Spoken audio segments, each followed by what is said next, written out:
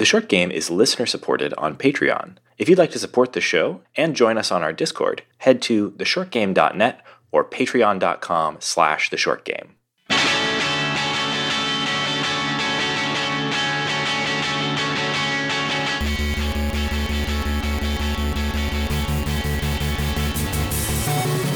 Welcome back to The Short Game. This is a show about short video games, games that respect your time. I'm Reagan Kelly, and I'm joined this week by two fantastic co-hosts.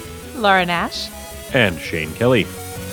And this week we are rejoining The Short Game's coverage of IFComp 2023.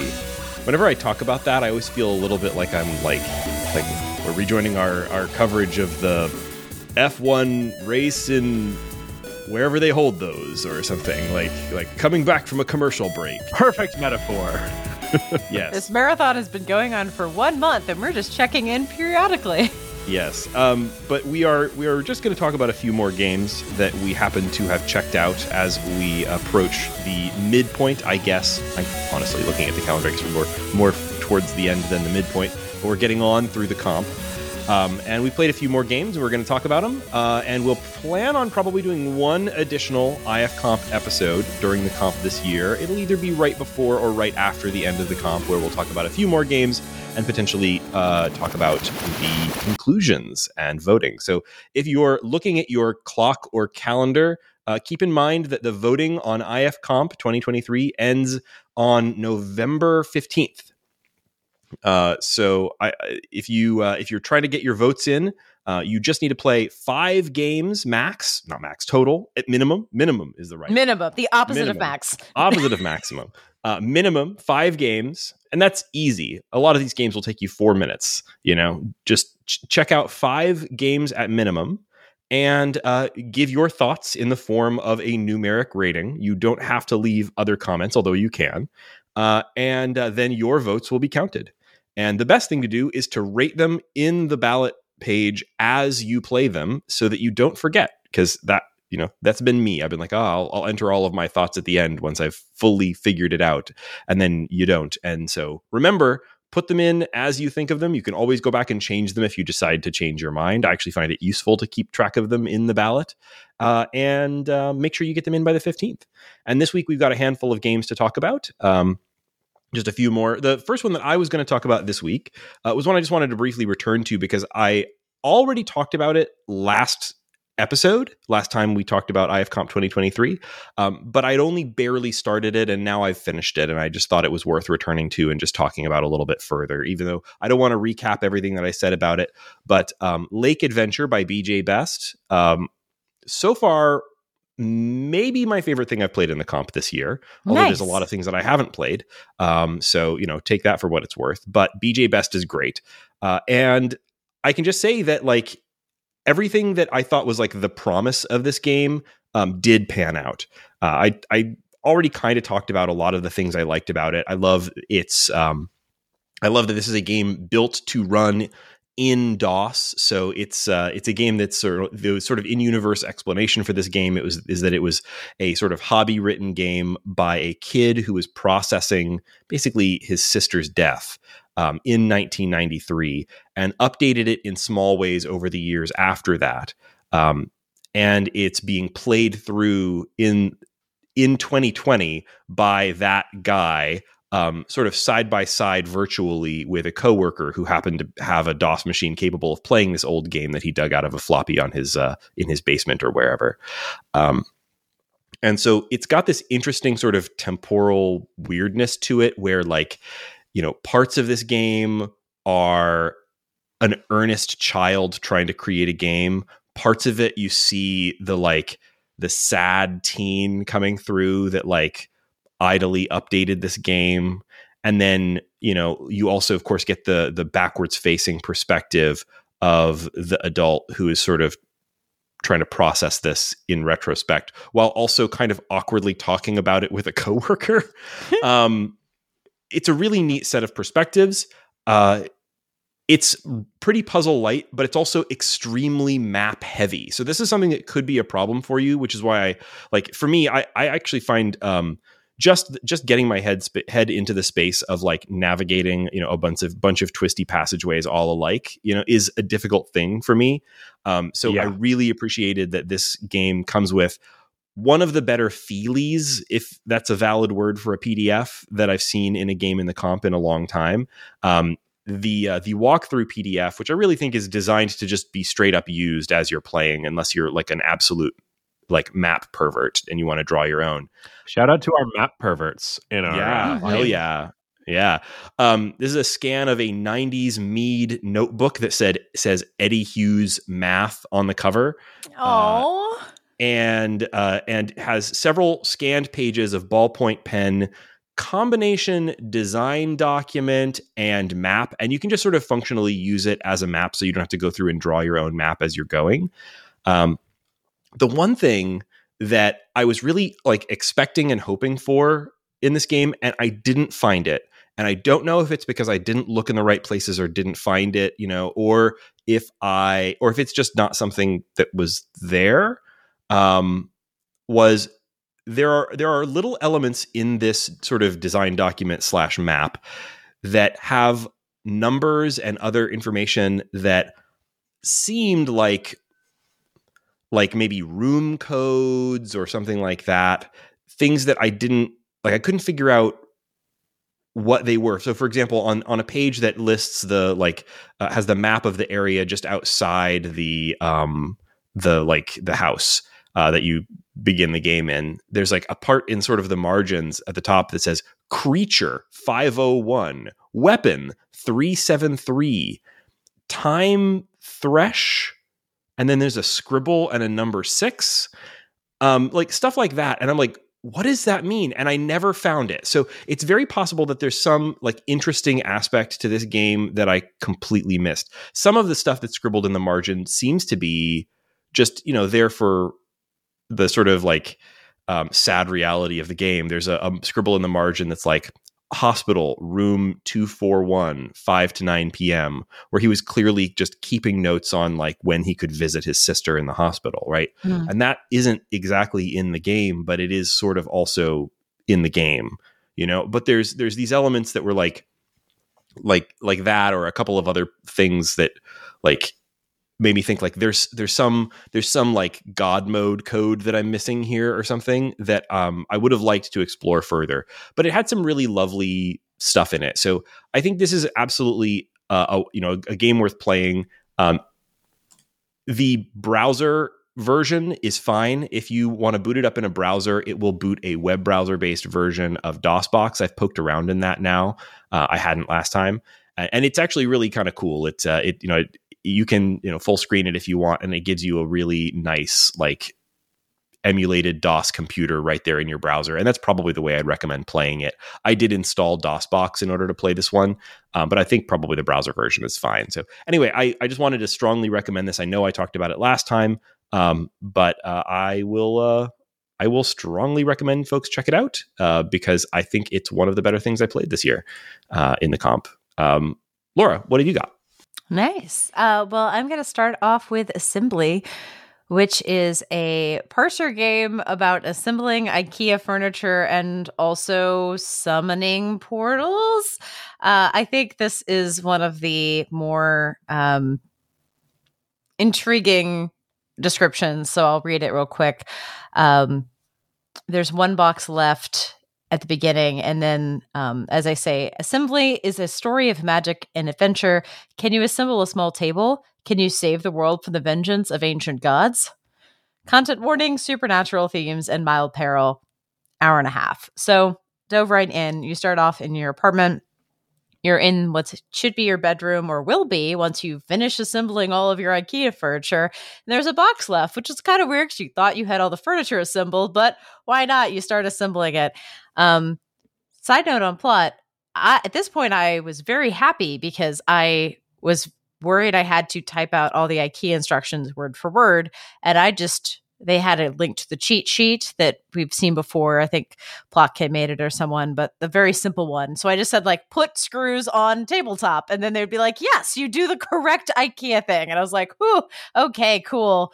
This game's going to be a lot easier than I thought it would be. You assemble your table, and oh no, what have you done? Ancient portals are awakened, and now your mission is completely different, and you are teleported to the wildness of an IKEA store, but empty, with all of the peril that being in an empty, big IKEA store will generate in your mind. This is delightful.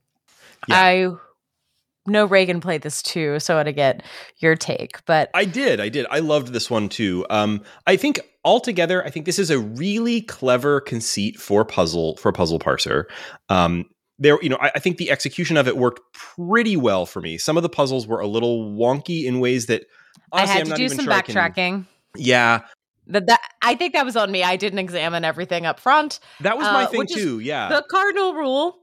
Examine everything in every room just in case you need it later. You will backtrack if you do not do that. Yeah, and I missed something fully by accident, but that's something that I would consider like a little irritation about it is like part of the introduction once you get to the IKEA is you go through the showroom and you can examine all the furniture in the showroom. And there's not a ton of pieces, but there if you miss any, many of them become important later. And because like as you examine them, you learn their like very IKEA-ish names for the furniture and like what they are and so on. And that information, you don't have to like write it down or anything, but it becomes important later. And there were some puzzles that I couldn't complete easily later in ways that were quite confusing and I had to consult a walkthrough. It does have a hint system. You can ask for hints and it'll straight up tell you, hey, go back to the showroom and look at the lamp or whatever. And a nice little their guide is lately IKEA themed. It's supposed to look like an IKEA instruction booklet, which I found pretty charming. But I did do a lot of backtracking because I didn't examine the thing. Appreciated the hints telling me that was exactly what I needed to do.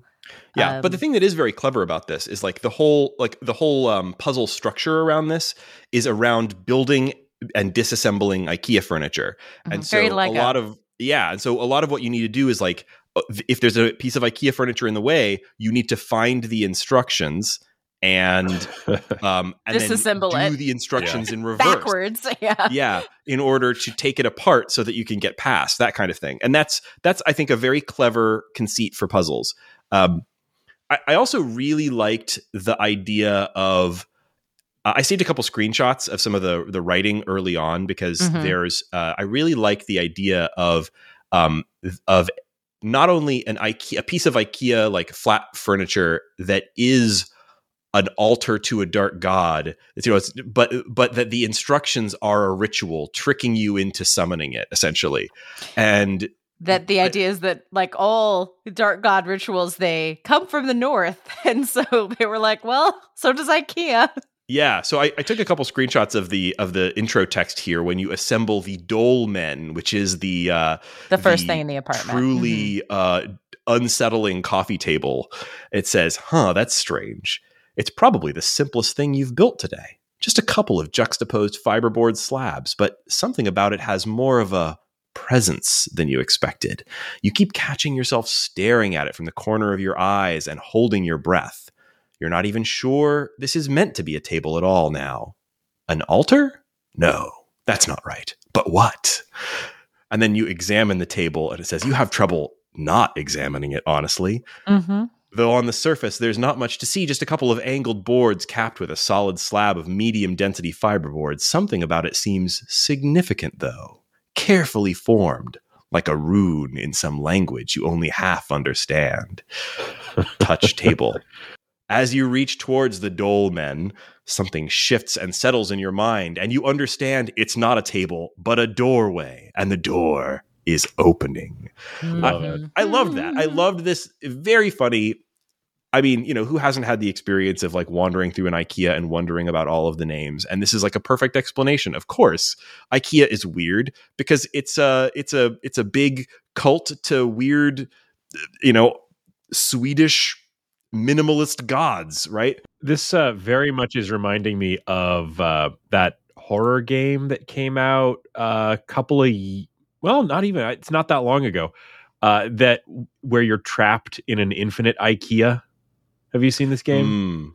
I don't think I have, but I think I heard about it. Okay, yeah. There's a horror game called The Store is Closed, where That's a good title. you are trapped in a infinitely large IKEA and being pursued by evil staff, and you have to kind of craft weapons to defend yourself and make improvised forts.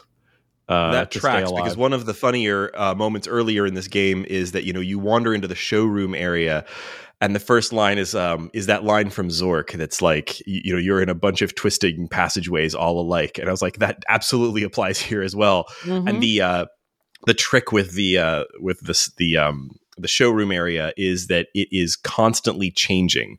You cannot navigate through it in the sort of north. You can't map it. It randomly reconfigures itself. You just have to follow the arrows on the floor, which felt very IKEA to me. Yes, you would walk from the south, and they'd be like, "Great, you can follow the arrows that go from east to west," and you're like, "But I came from the south. How is this happening?" I love it. So yeah, I would say, like, theming wise, I think this is a 10 out of 10. I think puzzle execution wise, I mean, I've played games that, like, made me feel smarter or, felt more like smooth and polished. But on balance, I think this is a really clever, such a clever theming for a parser puzzle game that it got a lot of credit there. And because you don't have to follow the instructions exactly word for word, you can use kind of shortcutty things like I did, put screw on table. I think it's a lot less irritating than this could have been. This could have been a disaster if you had to word perfect say every instruction back. If you this could have been so much less forgiving. So I give it a lot of props for that. I had fun with it. I think, again, your mileage may vary. It's a lot of it's not, the main insight is you can assemble and disassemble the furniture, which isn't a huge insight. Personally, I've never taken anything from IKEA apart and been able to reassemble it. Yes. Correct. The bed behind me is going to fall apart when we move. They were like, nope, this is not going to make it one more way. It can happen. I had an IKEA bed that was like a full-size bed that Jamie and I bought well over a decade ago. And it eventually became our guest bed rather than our actual bed. But we moved with it for this bed has moved 5 or 6 times. And the reason we have it is because it's has storage under it. And it's not, the outside frame is not going to make it. Everything else is. But we finally just sold the thing because it was like, I didn't feel right throwing it away, but I sold it for like $10 to somebody because I was like, let somebody else use this thing. Maybe someday I'll live in an apartment with storage and I won't have to store things under my bed. Mm-hmm. Maybe I'll have a house someday. Little making me happy. My birthday gift, both from my wife and to myself this year, was we bought a brand new bed for our master bedroom. We upgraded size. We went up to a king. I feel like true royalty now. You're never going to be able to go back. Every time you're in a hotel room, you're going to be complaining about how dare they make me stay in a queen. I'm never going to go back. I don't know if your bed situation is like mine, but even after upgrading to the largest bed available, I am still confined to about the 6 inches at the rightmost edge, by the pile of pillows. I am looking at floor every night. Yeah, absolutely. That's what it is, having a wife. Yes. Doesn't matter how small they are. They take up a lot of bed. But it's as it should be. Works out fine. Thank you, Ben Kerwin, for assembly and our bed digression. Yes. What's next? Well, let's put this one to bed. And what is next on our list? It's the Whispers. Shane, you're up. Oh, okay. I was going to ask, do you want to hear about puppets or communists? But we'll start with the communists. Communists, yay. So the Whispers was kind of a...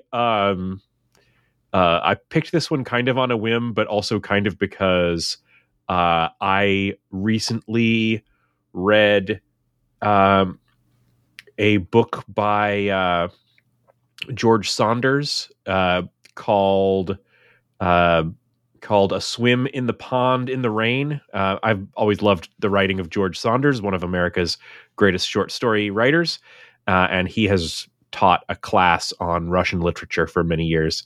And so I was enjoying that. And so this one kind of drew me in. The Whispers is an interactive play, and it's stylistically the way it's set up. I have not played something like this before. The Whispers is a interactive play set in Russia in 1938. And it is very much like sitting in the audience of a piece of participatory theater where the audience is voting on what will happen next based on cheering or booing. And so it's a choice-based game, but you're interacting with it very much as an audience member.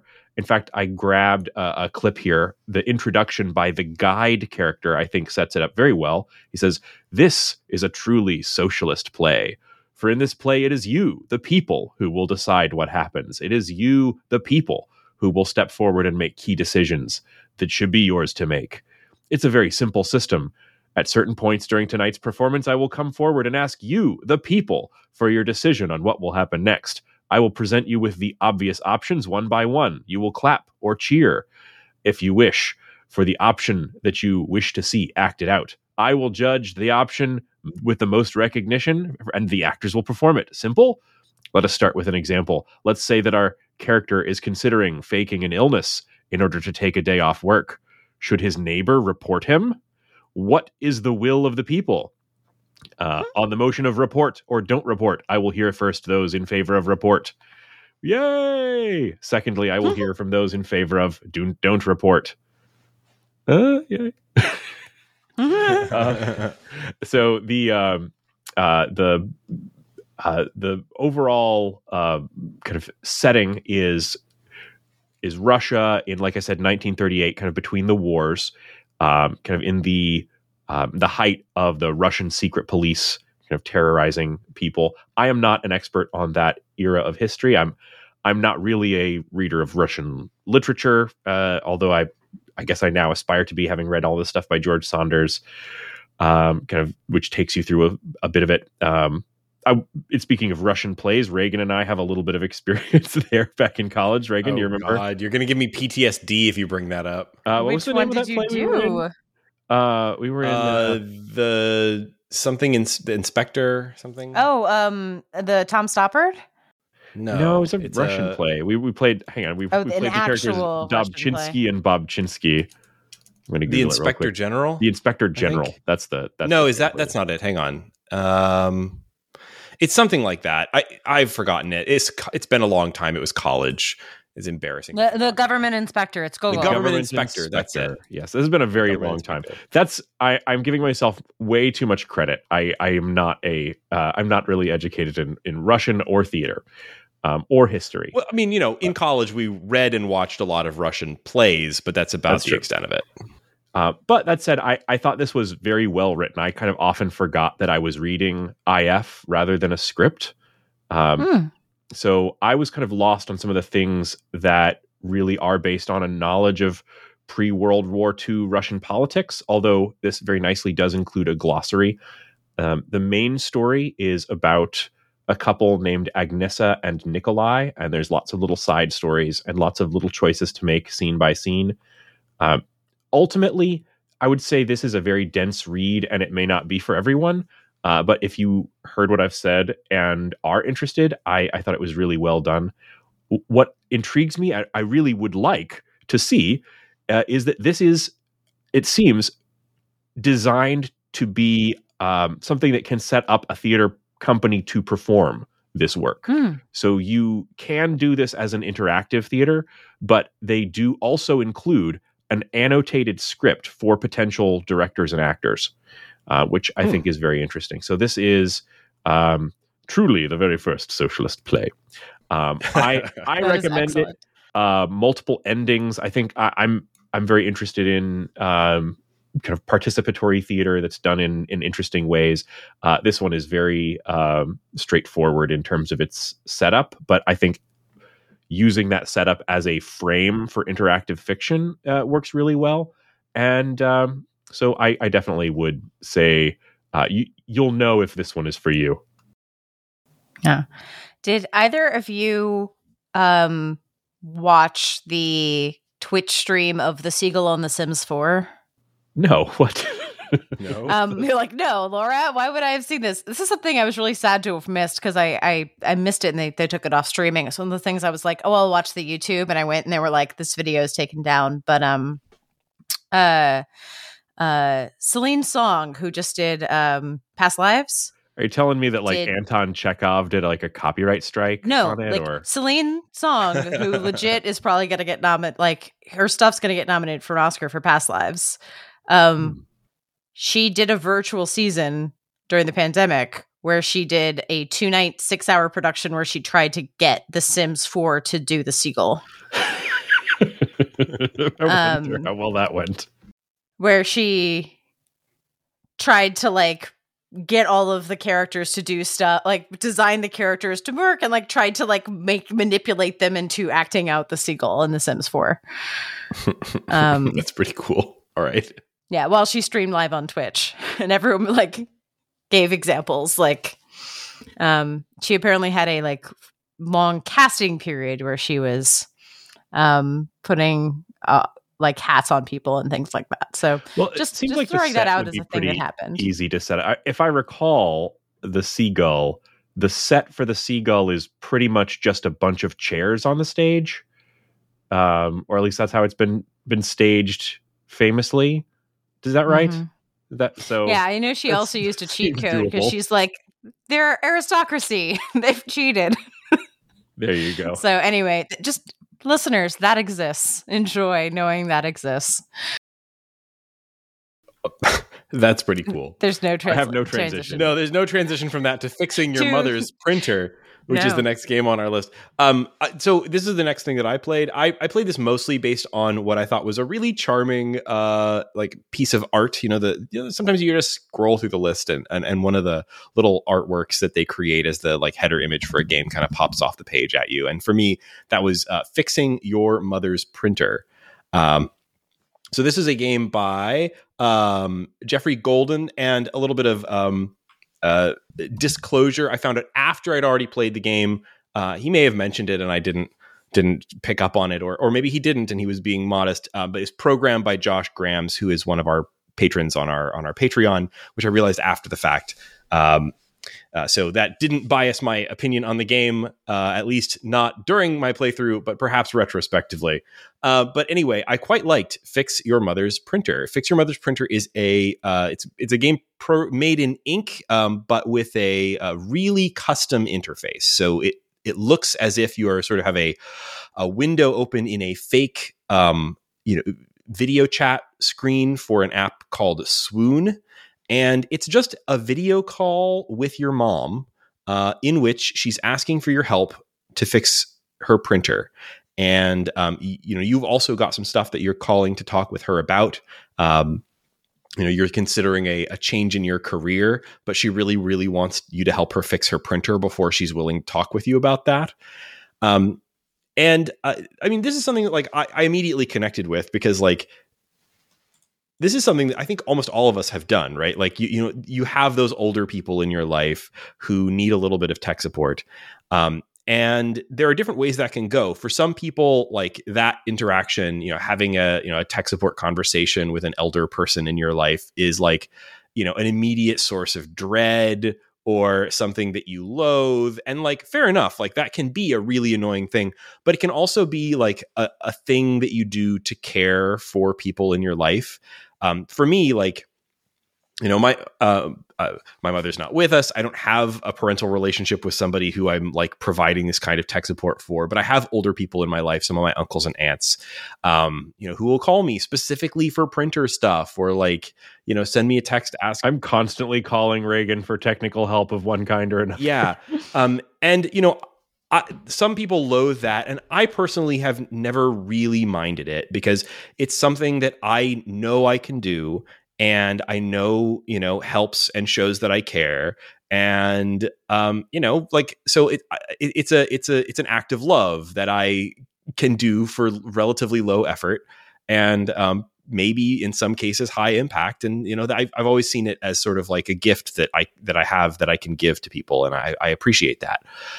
But like this game lets you play out this interaction however you personally relate to that type of interaction. There is some like, in some ways, the interaction with the mom in this. She's this. By the way, the art style was part of what really drew me in. The mom is this very like line art illustrated. I don't know how you describe this particular style of art. It's this sort of like almost like iconography style of portrait art that I always sort of connect with like Japanese subway signs or something like that, right? Like it has this sort of like low detail, sort of fat lines, rounded shapes, maybe like vaguely anime adjacent, but not. Lots of like disconnected lines, that kind of thing. It's a very specific art style. Looking at the art you have in the outline, it's very like instruction manual, but not childish. Like things are a little bit more detailed than a straight instruction manual, but it's very flat color, minimalist background.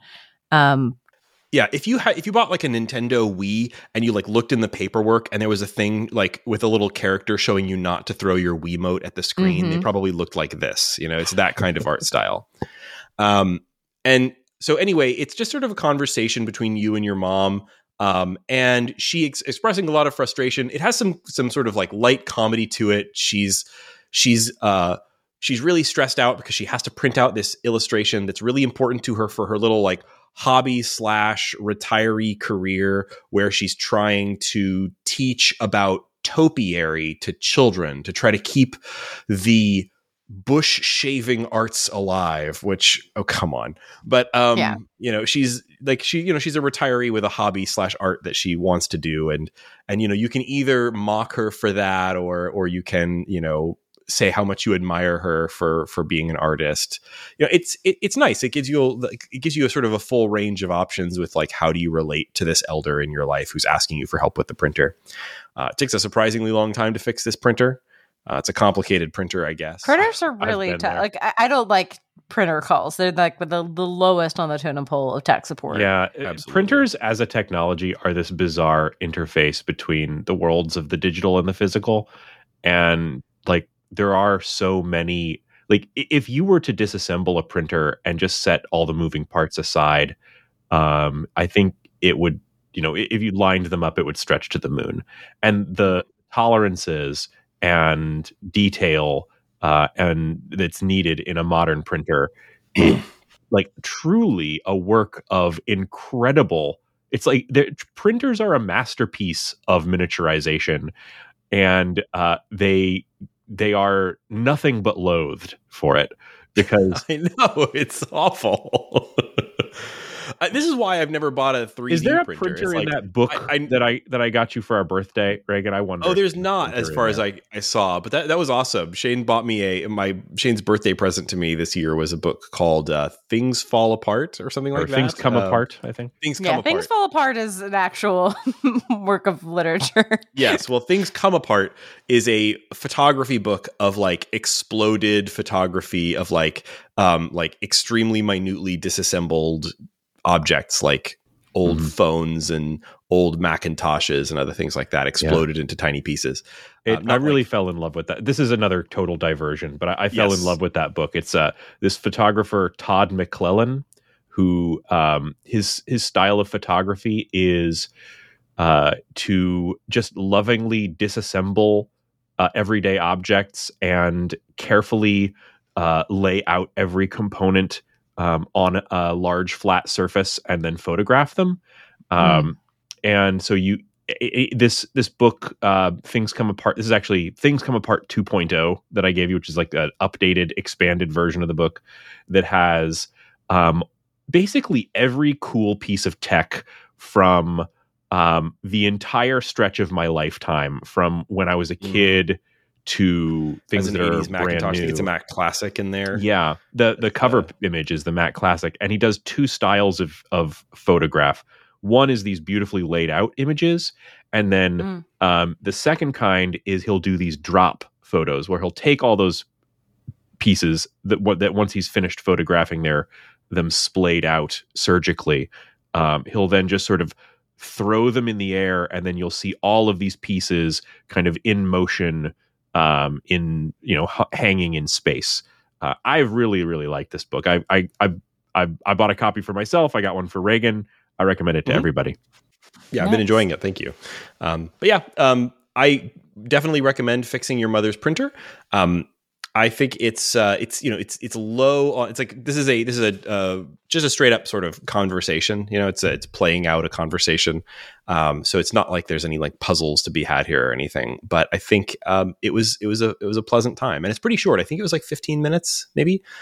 So I would recommend it, and I thought well implemented, and it even has little options like a dark mode if that's something you care about. I mean, Nice. it's just a nicely done thing, and the art looks good, and I quite liked it. So I would recommend it. So next on the list is a parser called Codename Obscura, and this is about an hour, unless you do what I did and get kicked off after like 5 turns. So I'll get to that in a minute. So spy game. Retro pixel art, interesting. And Reagan, I would like your ears on this, because this was completely deployed in HTML for this, but instead it was developed in Adventuron 8-bit compatibility mode, and it was first created in 1987, but it became too demanding for memory, so eventually ported it to the web. So it's written in Adventuron 8-bit compatibility mode, and it has retro style, like very pixel art graphics. So Interesting. Not sure if you know anything about that, but I was like, interesting. First thing you do, it boots up and it asks you if you want music. And I was like, I'm always going to pick music. So yes. I have to say, I didn't actually play this one, but I did fire it up.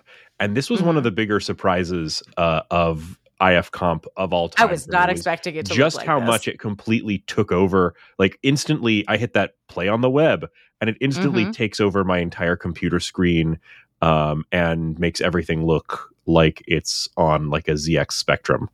Yeah, you have booted up an old console and you're playing it on this, is what it feels like. So good job. The copyright is actually 1987, 2023. So I don't know what Mika Kujala, sorry, Finland, for mispronouncing your name. Sorry for assuming you're from Finland. I just tried to Google you, and everybody with that last name was from Finland. Oh, so. I'm sorry. I just found the thing. It's a Spectrum game, or it was intended. Okay, so the ZX Spectrum is a really interesting old computer. It was extremely low memory, like, very old 8-bit computer that has a sort of a distinctive look to a lot of the games. Like it had, I think compared to some other 8-bit computers, I think a relatively high resolution screen, and it has like a very particular color palette. Like you look at a ZX Spectrum game, and like it's a ZX Spectrum game. It's definitely got a specific look, and it especially all the way down to the font. Yeah, and this is apparently shooting for. There's a new ZX Spectrum computer, like a ZX Spectrum compatible, that's sort of like a retro hobbyist thing coming out at some point, called the ZX Spectrum Next. That's like compatible with Spectrum games, but has more memory or something. So apparently she's developing this for that, which I think is a cool project. Yeah, but it's good that she was also able to do an HTML version, because how many people are if buy a ZX Spectrum Next gender identity. Just sorry for messing up your name and everything. Apologies there. We don't know. We're doing our best with names on a website. But this is a old school game in look and feel, in that like it's got if you've played Hitchhiker's Guide to the Galaxy, there's a famous puzzle early on where if you don't do something in X turns, you're just gonna end the game, and they have one of those early on in here, which feels like a callback, but I haven't had that in a long time because I play a lot of friendly modern games. I didn't bounce off. I just was like, oh, the game is over already. Cool. Guess I'm going to look at the hint system and figure out what I did wrong. So just warning of that ahead of time. If you're going to do that and get mad, maybe this isn't a game for you. There aren't puzzles like that later. But it does have that really old school feel. There's also Italian in it. This game is set in Italy. You're a spy who is in your apartment. You hear a gunshot. Next door, your spy friend has been shot and you have to take over his mission. And it's pretty straightforward. that's not saying that the flavor isn't good, but like it's definitely a puzzly parser with a lot of like, oh, I need to go get the thing, and so I can go put this in the slot, and oh, cool, I need a crucifix for this. Like the puzzles are very like that old school.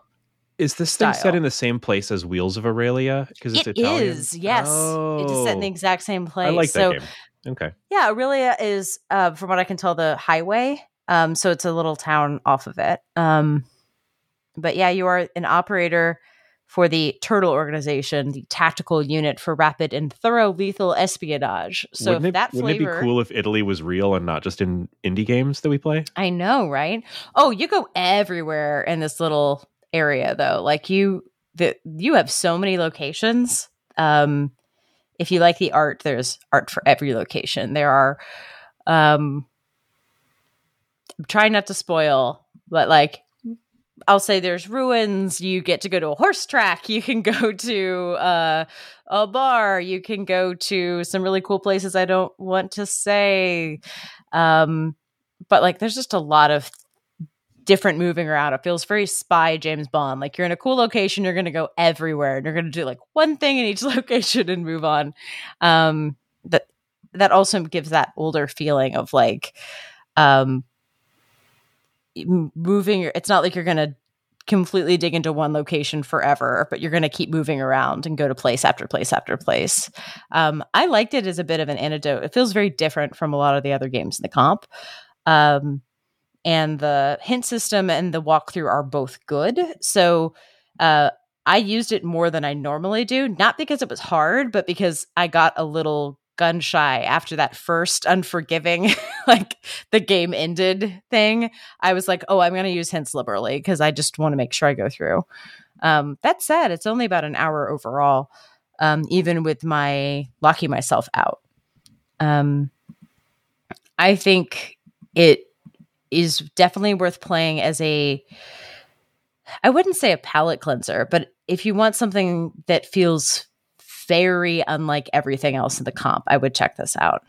Oh, and to clarify, Aurelia, I know it's the name of the highway. I don't know if it's an actual location, but it's the area. So same area, same vibe. Well, that is very cool. I'm very impressed by the graphics for that. I'm always a little bit surprised when these games have any graphics at all, and to see it just sort of take over the whole screen and have just these very colorful, if severely pixelated scenarios. That's very, very cool. I saw in a review that there are more than 60 hand-drawn images in the game. That's great. Which is wild for an IFComp entry. Well, one that I am kind of glad did not have art is the game Put Your Hand Inside the Puppet Head. Oh, no! So I think there's a strong horror tradition of puppets being horribly creepy. I remember as a wee lad being terrified by the film Puppet Master. But recently, I have seen several prominent examples of creepiness instilled into the kind of puppet that I never found creepy, which is the classic Jim Henson sock puppet style puppet. And there's been I'm trying to remember, there's a YouTuber screamy game of this style. There was an ARG called Welcome Home that I was checking out a little while ago that had the same vibe. But the vibe here is this is a hard game to pin down. Put Your Hand Inside the Puppet Head is a choice-based horror puzzle that plays much more like a parser game that is seemingly set inside of like a twisted, truly messed up version of Jim Henson Studios, where you have come to this studio in order to, with a guy in a van, and you're going to be extracting the puppets. And I mean, this is not really a twist, but you get in there and you solve some very simple initial exploration based stuff. Get a key, and eventually you're going to get a puppet. And as soon as you put the puppet on your hand, it comes to life. And so there's an element of... Does it come to life separate from you, or yes, is it like it has its own voice, it is its own character. There's certainly more than a dozen. I don't know exactly how many. There's more than a dozen puppets in this game, and each of them has their own role. And you, the player, have but two hands, and your goal is to extract 10 or more puppets from this place. The gameplay is really weird.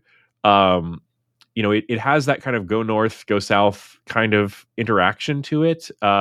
It's very easy because, like I said, it's choice based. You're making selections just by clicking the text. So there's not a lot of that hunt the noun, but you will really want to have a map. And the reason is the gameplay is basically Pac-Man.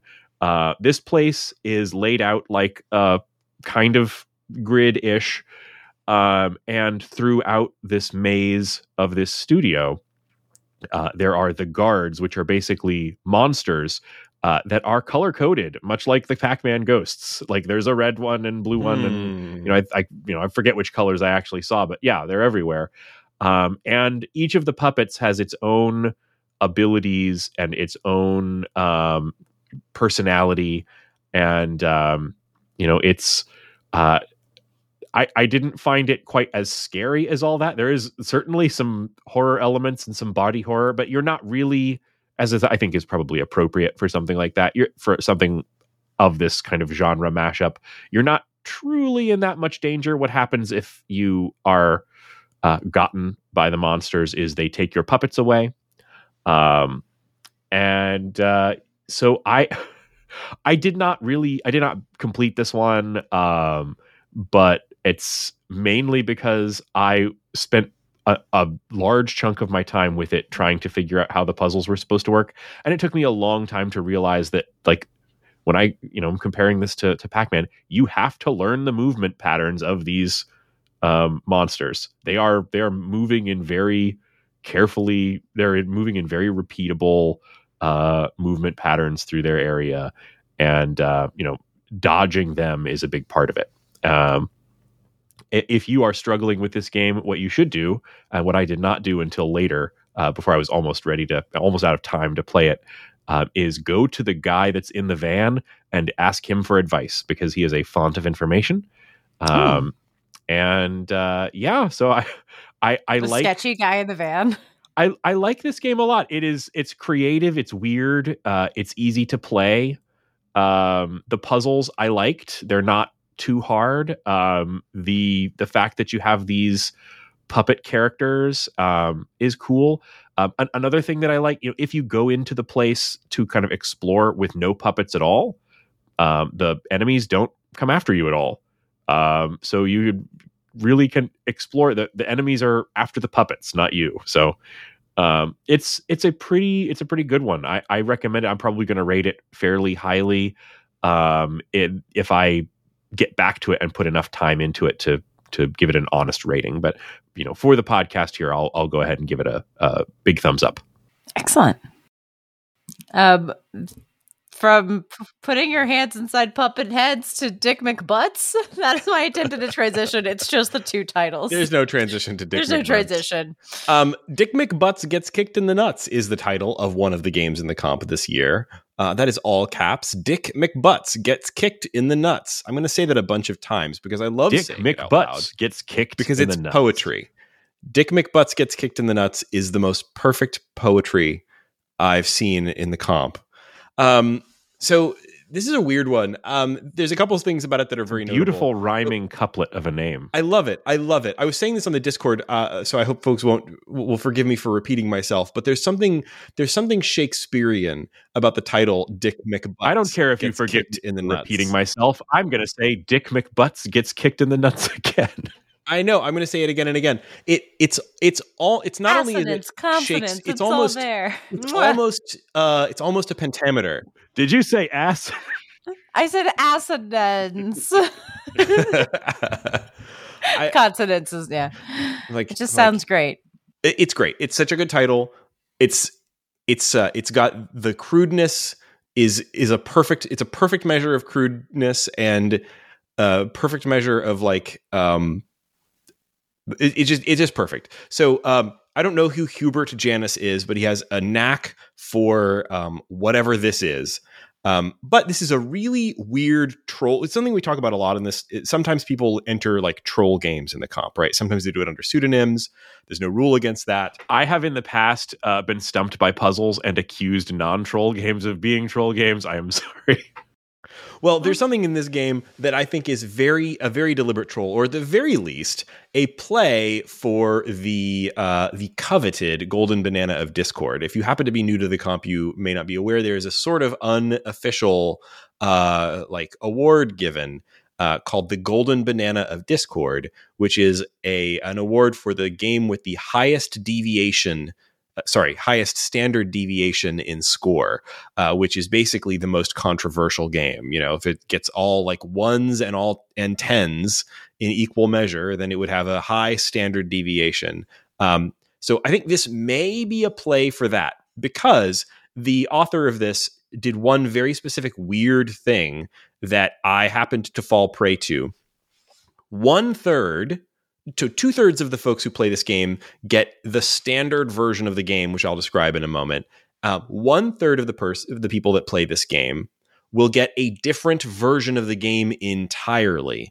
And which version of the game you get is random chance and is saved by your browser. So unless you go to some extremes and try things like loading the game in a private window, you will always get whichever version of the game you initially get. And there's no warning up front about this? There's no warning up front about it. It doesn't say anything about it. The only description on the game, other than Dick McButts gets kicked in the nuts, is it's exactly what it sounds like. Content warnings are flashing images, crude humor, testicular trauma, and Hitler. So one aspect of that, flashing images, is specific to the quote-unquote bad version, which is the one that I got first.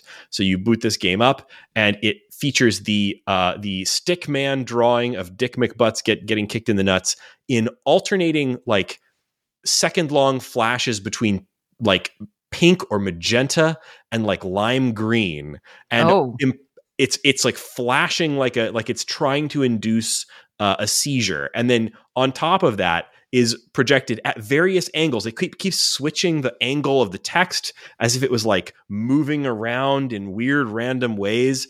And as you click through it, and the text is basically like a poorly spelled, poorly proofread, weirdly bad grammar description of like Dick McButts getting kicked in the nuts by first Hitler and then Darth Vader shows up and kicks you in the nuts, and et cetera, et cetera. And it goes on for quite a long time, but it's like zero interactivity. Now, I will say, I was cackling at it. It's like, it's just the level of like low humor that was like it was just awful enough that I was like, this is fucking hilarious. Like, I don't know why, but something about it was very, very funny to me, even though I was playing what I turned out to be like. Perhaps it was all the kicking in the nuts. Perhaps it was that, you know? Maybe it was. But it's basically exactly what it sounds like. Dick McButts gets kicked in the nuts again and again and again. It smacks Dick right in the fucking nuts! Exclamation point, exclamation point, exclamation point. Lots of that kind of thing. Anyway, I played through that. Then I found out later, I got the bad version. And I played it again. And I played it in a private window, and I got a much more calmly presented choice-based interactive fiction game. It is still about Dick McButts, but the first line of this is in a very staid way. It's on a black background with soothing purple text. Dick McButts is concerned about the title of this story. And of course, it is a choice-based narrative wherein you play as Dick McButts trying to avoid getting kicked in the nuts. He's sitting in a Chinese restaurant. He's known all his life that he's going to get kicked in the nuts because everyone knows that Dick McButts gets kicked in the nuts. And so he opens a fortune cookie and it says, "Today's the day, Dick." And then you have a number of choices where you have to try to escape being kicked in the nuts. And no matter what you do, you get kicked in the nuts. And it's got more branches and more options than you would expect. Now, I didn't play through the game many times. I think I played through it 3 or 4 times. And I got a few different versions of the ending. For example, I waited around thinking, if I'm perfectly still, what will happen to me? And of course, the Terminator shows up and it has a rocket-propelled nut-kicking leg, and it kicks straight through the table and into my nuts. But you can try a lot of different approaches. You can leave the restaurant you're in at various different times. You can try all sorts of different ways to flee your fate. All of them ending in Dick McButts getting kicked in the nuts. I from what I gather from reading some other reviews of this game, there are many endings, including a true ending that I definitely didn't see. So there's more to this than meets the eye. Not only if you got the regular version, but if you happen to get the quote unquote bad version that is like minimally interactive and visually distinctly trying to make you hate it, try this again in a private window. That said, I think the bad version was funnier. Like, I know they're both like they're. I don't know. It's a weird thing, but like I cackled at the like extremely bad version, and the other version I chuckled. They were both funny, but I don't know. Some of the submissions for IFComp can be very serious. Yes. Yes. Plays on. Interactive Russian plays. There's all sorts of very serious things, and to see something that is both aiming for just a cheap laugh, and then also trying to manipulate the comp itself into stealing the coveted banana is very funny to see. I agree. So I applaud Hubert Janus. Whatever he's trying to do here, I like it. Wait, did you say Janus? Because isn't that the two-faced god? 2 faces? Much like Dick McButts gets kicked in the nuts? I'm quite sure it's a pseudonym now that you mention it. I bet it's a pseudonym. I wonder whose. But and if it's not a pseudonym, kudos on that. That it's an aptonym. There's a name for there's a name for when your last name predestines you to a nominative determinism. Nominative determinism. Thank you for the save, Reagan. But Dick McButts does indeed get kicked in the nuts, and it's worth the 15 minutes it'll take you to click through it. So just to try your luck and see which version you get, honestly, give that a try at the very least. Laura, do you have next? Yes, I do. And speaking of nominative determinism, Johnny Montana must be a cowboy. Correct. Mm-hmm. All the Troubles Come My Way, or Johnny Montana and His Missing Cowboy Hat by Sam Dunachi, is just a little game, like half an hour with replays. It is basically that you are a cowboy who has shown up in New York City. It is not about how you ended up in New York City. It is not about going back. You just live in New York City now, modern New York City, despite being from 1883. And you are just trying to get through your day. But you don't feel like yourself without your hat. So again, you're not trying to time travel back. You are literally just trying to get your hat back and not get yourself hungover. The skills system, this is a choice-based game, but they do have stats, and your stats are things like rodeo, cowboy justice, southern charm, and then different things you drink can have different effects on the stats, or different things you do.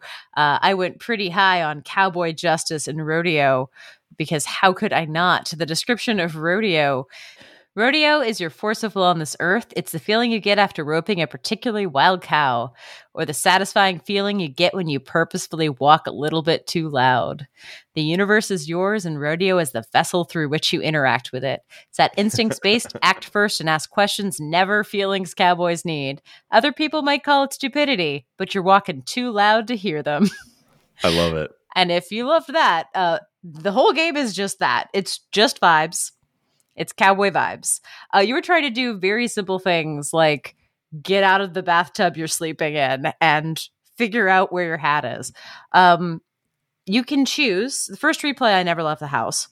Second replay, I guess light spoilers for a 30-minute game, but you can do a playthrough where you don't leave the house. I ended up in my second play in Times Square. As someone who lives in New York, I never want to be in Times Square. But I laughed really hard, like disrupting the game rhythm hard at the phrase, Times Square smells like burning plastic and money. It's like, it does smell like burning plastic and money. Like, I do disagree, though. They said it was everybody there was from New York. And I was like, maybe this cowboy thinks that, but I disagree. People who live there do not want to be there. Anyway, it's light. It's fun. I found a couple ways to get my hat back, and I enjoyed all of them. I keep saying that it's about getting your hat back because I thought this was going to be a bigger game. And when it ended after I got my hat, I was like, oh, that's it. But the 30 minutes is multiple playthroughs. And I think the writing is just charming as heck. Yeah, I played through a bit of this as well. Co-signed. I don't have anything to add because I don't think I played enough endings or what have you. I mean, it's light. Like, that's the thing. Like, I like a tight, fun, well-written, under an hour game. And I've been playing a lot of heavy parsers. So this was a really nice accompaniment to my parser palette, which I've been going pretty hard on. I need to find a couple more choice-based ones to round out my IFComp 2023 experience. So please tell me if you've got any choice-based ones, especially ones on the lighter side that I should check out. Holler at your girl. Also, this made me think, like, there's not enough stories about cowboys from the 1800s transported to modern America. Just hanging out. Yeah. I think we need more of that. 100%. So I think that's it for us this week. We've got we've covered a number of different games here, and we'll be back soon with some more, probably before the end of the comp, but maybe just after. If you have games that you're interested in the comp, either ones that you haven't played and you want to hear us talk about, or maybe you have played them and you want to tell us what's good, let us know. Best way to do that is to become a patron of the show and get on our Discord. We have a channel for IFComp that'll be running throughout the season.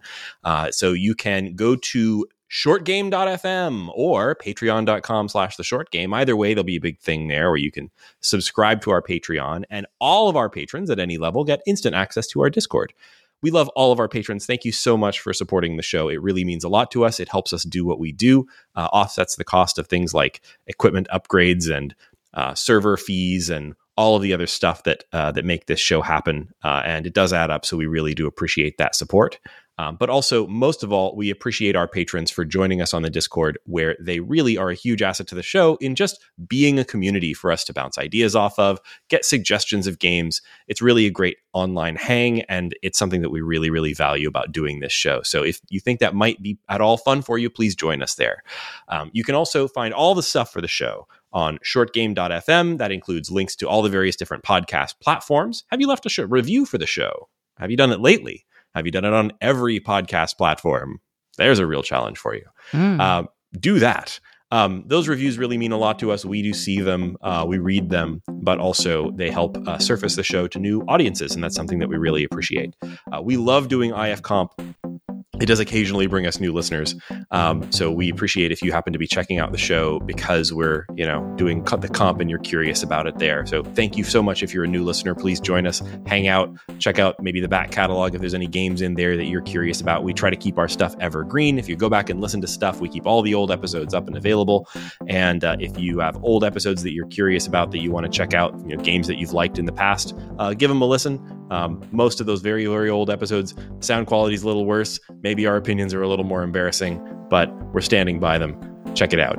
You can find me on the internet at raygan.me. That's RAYGAN.me. And that's got links to all of my various different socials. I'm on Mastodon. I'm on Blue Sky. I'm on Threads. I don't post a whole lot on most of those, but you can reach me there. You can also find me on Discord there if you just want to add me and chat with me there. I don't mind people DMing me, at least yet. Laura, where can people find you? You can find me most places at Laura J. Nash. Lurk most commonly on Mastodon and Blue Sky. And Shane, where can people find you? These days I am most active on our Discord, but you can find me on Mastodon at Shane@bird.rodeo and on Threads at 8bitshane. And listeners, thank you once again for joining us on this episode of The Short Game.